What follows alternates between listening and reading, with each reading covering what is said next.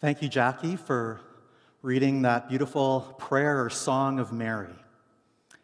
And as we've heard that prayer and also heard a prayer sung just before, thank you, Lisa, Steve, and Cindy, for leading us in worship and just for setting our hearts and tuning our hearts to the one we come to worship today, the one we come to experience the love of Jesus and to declare the love of Jesus. So with these songs in our hearts and in our minds, would you bow with me in a word of prayer? So, Lord God, we want to join in with Mary's prayer and make it our prayer today. And so, Lord, we say that our soul magnifies you, O God. Our spirit rejoices that you are our Savior. Thank you for looking down upon us in the lowliness of being your servants. Thank you, Jesus, that you gave up your right to be God and that you became human and that you were born among us. That miracle, we just say thank you and we praise you, O Jesus. Thank you that all generations are blessed and saved because of this great miracle. And so we worship you, the mighty one, for you have done great things, and we worship your holy name. And so, Lord, we pray that as we continue this service and as we look into your word, oh Lord, I pray that by the power of your Holy Spirit, that you will bring encouragement and the truth of your love and your presence and your hope into each person's life who is listening in today. So, Lord, we ask this of you in the incredible name of Jesus. Amen. So our series during the season has been Faces of Advent, and we certainly don't miss the irony that it's faces that we don't get to see these days and faces that we long to see. So it's been on purpose that we've tried to do some videos as well as have many people from our congregation be a part of our services, just so you can have the opportunity to be encouraged by seeing more faces. And we just hope and pray that in whatever way you can do that appropriately and legally, that you enjoy the faces that we love and the faces that we miss. As well, through this series, though, we've wanted to look at the Christmas narrative and look closer at the faces and the lives of the characters. And so today, we're going to talk about Mary. So, who was this biblical, this historic Mary? She's most often known as the Virgin Mary, and different church traditions have different views of her. Some honor her and revere her and call her a saint. And others may see her as just one of the many biblical characters in the story of Jesus. But no matter our tradition, who is this historical Mary?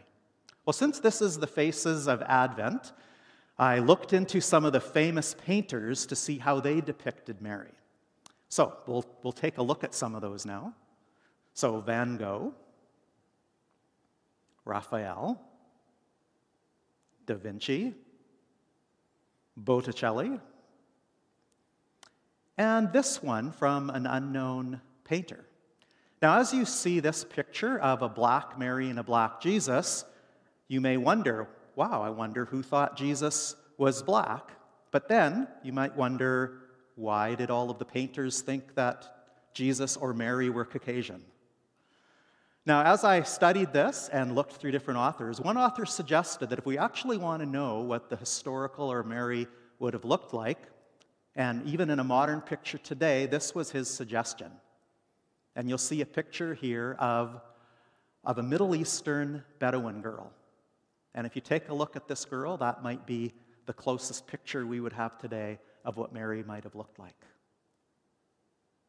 So beyond what Mary looked like physically, what we want to look at in the scripture today is, who was this Mary? What was the character and the heart behind this young teenage girl who was actually from a very common, ordinary family and background? Nothing really special about her, but for some reason chosen by God for this incredible task of carrying the King of Kings and Lord of Lords. An incredible story. And so what can we learn from Mary's life, from Mary's character, and her devotion as we walk into this season and learn about the faces of love? So let's begin with the scripture, Luke chapter 1, and I'm going to start reading at verse 26. If you have a Bible or you're looking on your phone, not all the scriptures will be on the screen, so it might be helpful to follow. So again, Luke chapter 1, starting at verse 26. In the 6th month, the angel Gabriel was sent by God to a town in Galilee called Nazareth, to a virgin engaged to a man whose name was Joseph, of the house of David. The virgin's name was Mary, and he came to her and said, "Greetings, favored one. The Lord is with you." But she was much perplexed by his words and pondered what sort of greeting this might be. The angel said to her, "Do not be afraid, Mary, for you have found favor with God. And now you will conceive in your womb and bear a son, and you will name him Jesus. He will be great and will be called the Son of the Most High. And the Lord God will give to him the throne of his ancestor David, and he will reign over the house of Jacob forever, and of his kingdom there will be no end." Now, the first reaction that Mary had to this angelic experience that would have been so amazing was she was perplexed. It's interesting to me that even before the angel told her what her unique task would be, she was perplexed by the greeting. And the greeting was given 2 times, if you didn't notice, but 2 times the angel said, "Greetings, favored one. You have found favor with God." So I want to suggest to you that an amazing thing of Mary here in the story is that Mary was willing to embrace that she was favored. So how do you feel about that? How do you feel about the idea, does God pick favorites? Does that seem fair? How do we understand favor? Or perhaps Mary was the most holy girl in the land? Did God look throughout the whole land and it was like, oh, here's the best one, here's the most holy one, let's pick her? Is this anything like the ancient Noah and the great flood story, where God looked at the world and said, there's only one righteous man left? Somehow I doubt all that, but it sure makes us think about favoritism. So what does favor really mean? Well, favor, when it comes from God, can be understood as completely undeserved love. That God grants us completely undeserved and completely unmerited. He pours out his love and chooses to use us. In fact, that's really the picture of the whole Christmas narrative. If you remember when Pastor Bruce talked about the shepherds, God loves to choose the ordinary. It's very much like what's said in 1 Corinthians chapter 1, verse 27. This is God's heart. But God chose what is foolish in the world to shame the wise. God chose what is weak in the world to shame the strong. This is God's MO, to choose the ordinary, to choose the unexpected. Can we figure out God's sovereignty in terms of how he chooses in time and in moments when he breaks into our history? That's a question for his sovereignty that we may never understand. But when God does choose by his sovereignty to break into our humanity, it seems to me that he looks for the humble, willing, open heart, and that he loves to choose the unexpected and the ordinary. And that's what we see in Mary. Now, when we think about Mary embracing the fact that she was favored, that's pretty amazing.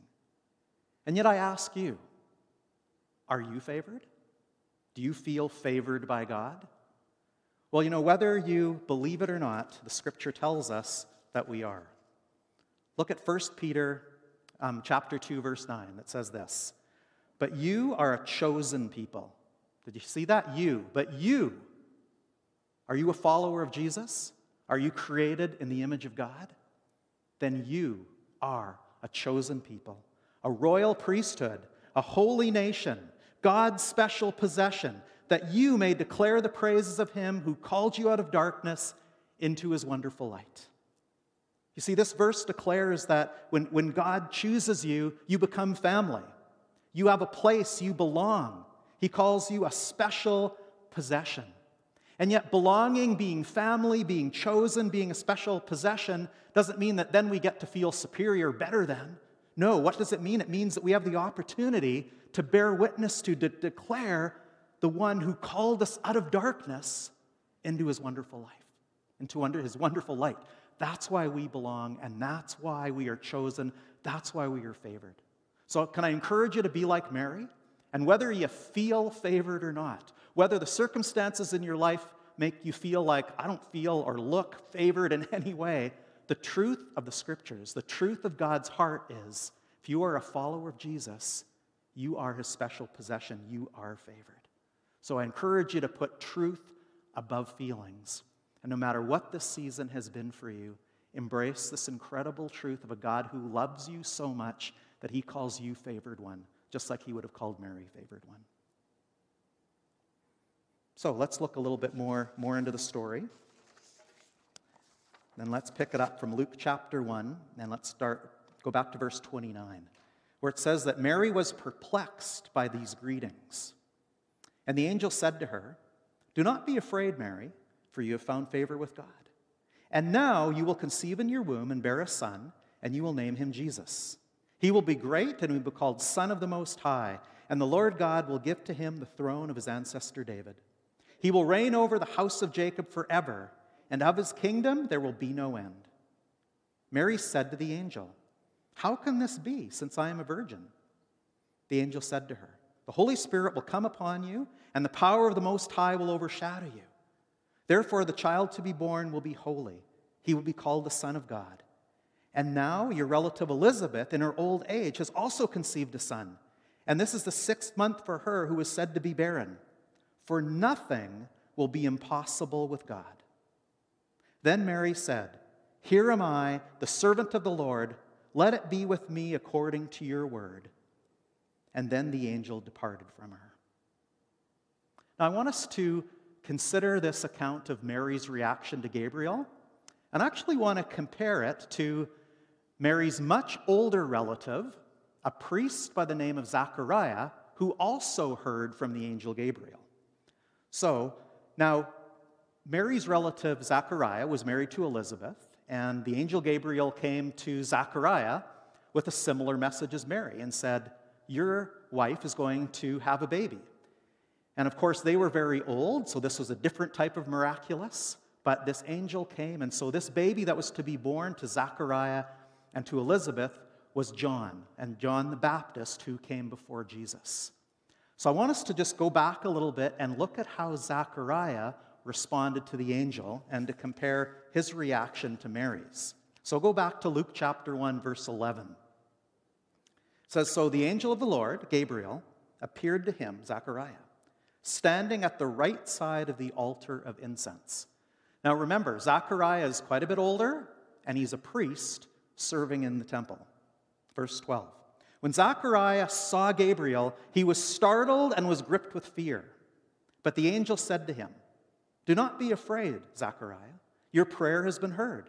Your wife Elizabeth will bear you a son, and you are to call him John.'" Go down to verse 18. Zachariah asked the angel, "How can I be sure of this? I am an old man, and my wife is well along in years." The angel said to him, "I am Gabriel. I stand in the presence of God, and I have been sent to speak to you and to tell you this good news. And now you will be silent and not be able to speak until the day this happens, because you did not believe my words, which will come true at their appointed time." Now consider these two angelic visitations and the unique response between a young, ordinary, common girl and an older priest serving in the temple. It's quite a contrast. Now, if you remember back to Mary, her first reaction was she was perplexed. And then when she heard the news, of course it was incredible. You're going to be impregnated by the Holy Spirit and give birth to a son. This son's going to be the Messiah. Like, this would have been unbelievably overwhelming, amazing, amazing news. And yet her response, yes, her response asked a question, how could this be? But the sense we get is that this was just a very kind of legit, honest questioning of how could this miraculous thing be happening to me? And it's amazing how she accepted this so innocently, accepted this with just an incredible humility and faith in God, that God, she really must have believed that God could do the impossible, that God could do the miraculous, that all of the promises that she would have heard as a little girl about Messiah coming, that they were going to come true. And how she could have believed that they might come true through her is amazing, but somehow she was able to embrace that. So that was Mary's response. So now what about Zechariah, the learned priest in the temple? Well, it says that he was terrified. Now, maybe he was just old enough and wise enough to know he should be, but his response was terror, and he was afraid. And then when the angel explained what was about to happen, he kind of thought he needed to help the angel out a little bit and say, you realize that your plan's kind of flawed here because this isn't going to work. And he basically said back to the angel, I want to be sure of this. He said, how can I be sure of this? He wanted surety. He was very typical of the Jewish mindset of his time that he needed a sign. He needed more evidence to believe. So I would suggest to you that Mary's questioning was much more in the honest questioning embraced by God, whereas for some reason Zechariah had a different heart posture. It was a prove it. It was demanding God to give a sign to show me that this is true. And I would suggest to you that there was some unbelief kind of lurking in his heart. Now, I love Gabriel's response to him. This just almost makes me laugh because Zechariah is questioning Gabriel and going, how can this be? Like, give me a sign. How am I going to be sure of this? And Gabriel just basically says, I am Gabriel. I stand in the presence of God. And I just love thinking about him standing there and going, I'm in the presence of God. I can assure you that all things are possible with God. Who are you, mere human, to question what God can do? So it's interesting to imagine that. So again, I want you to consider this response of Zechariah. Now, there was a consequence to his response of unbelief, and that was that for a period of time he lost his voice. And until John the Baptist was born months later, he didn't have a voice, and that was just another sign that certainly impacted people. But I'm suggesting to you that a part of this consequence was that Zechariah went from a good, honest doubting that we see in Mary to something that the Scripture calls unbelief, and something that we're really warned about. Now, when I was young, I grew up in what many would call the Christian world or the church world. And I certainly don't blame my parents or the church, but I grew up with this feeling or this understanding that doubting was bad. That if I had doubts, I better keep them to myself, because if I admitted to people, and especially to other respected Christians, that I had doubts or questions, that would not be good. In fact, if I was to open up and share about my doubts, I would fear that I would be judged, that someone would question my faithfulness or my devotion, or if I was even really a Christian. And so I lived that for many years, that sort of fear of I'm not allowed to doubt. And I think that's really unfortunate, because I think the Scripture is very clear in many places that God welcomes our honest doubt, especially when it comes from a seeking heart. Now, I've also noticed, and again, this is just my experience, but in the last number of years, I've met a lot of people who say this to me. They say, I'm going through a time of deconstruction. Or they'll say, I'm at a point in my life where I'm deconstructing my faith. And when I ask them more about what they mean by that, they often refer to either a significant event or a series of events that cause them to look at the structure of their faith and go, I'm not sure that I believe this anymore. I'm not sure that this is all true anymore. I have so many doubts about this structure that I call my faith that I need to deconstruct it all in order to reconstruct something new or something that fits more with what I now believe. So when I hear people talk about deconstructing, and maybe you've heard that as well, I have mixed feelings.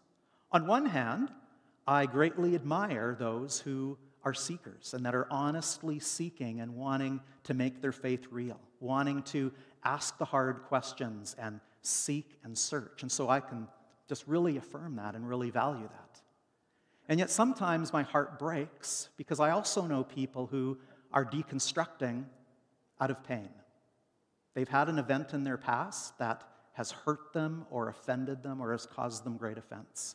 Could be in their family, could be the church. It could be a leader or a pastor or someone that hurt them, offended them. And often it's out of that pain, it's out of that disappointment, it's out of that rejection that leads doubting from a good place to a place of deconstruction that even at times shipwrecks people's faith. So that's my dilemma in teaching this part of honest doubt versus unbelief. The last thing I'd want to encourage us ever is to go back to that ditch that I grew up with, that it's wrong to doubt. Honest doubt can be good. We can seek God in that purity and in that longing. And yet, can I encourage all of you? If you've been through a painful time, I don't want to negate that pain, that disappointment, whatever brought you to a place of needing to deconstruct your faith. But can I encourage you not to go to that other ditch of shipwrecking your faith, of walking away from your faith? Yes, people and institutions may have greatly harmed and disappointed you. But can I ask you to focus on Jesus, the true one that we worship, the true one that we honor, the true one that this amazing season of incarnation is all about, and to come to him. Can we look at the life of Mary, her honest doubt, and yet a young woman who was able to embrace truth over feeling that she was favored of God, just like you and I. A young woman who came to God in honesty, in humility, and was able to bring her honest doubt and yet not fall into unbelief. So my heart and prayer for all of us in this season, can we gravitate in faith, in love towards a God who loved us so much that he gave up his right to be God to become human, to dwell in the messiness of our earth, to dwell in the messiness of our lives. He didn't come to judge, to condemn. He came to save. He came to rescue. He came to bring hope. He came to raise up a favored nation, you and I and all who will follow him. Forgiveness and truth. These are the foundations of Jesus. We can bring our doubt. We can bring our fears. But let's bring them to our Jesus. We're going to respond with a song. I'm going to ask our worship leaders if they'll come back. And this song is an offering of praise to the one we love and the one who loves us. Amen.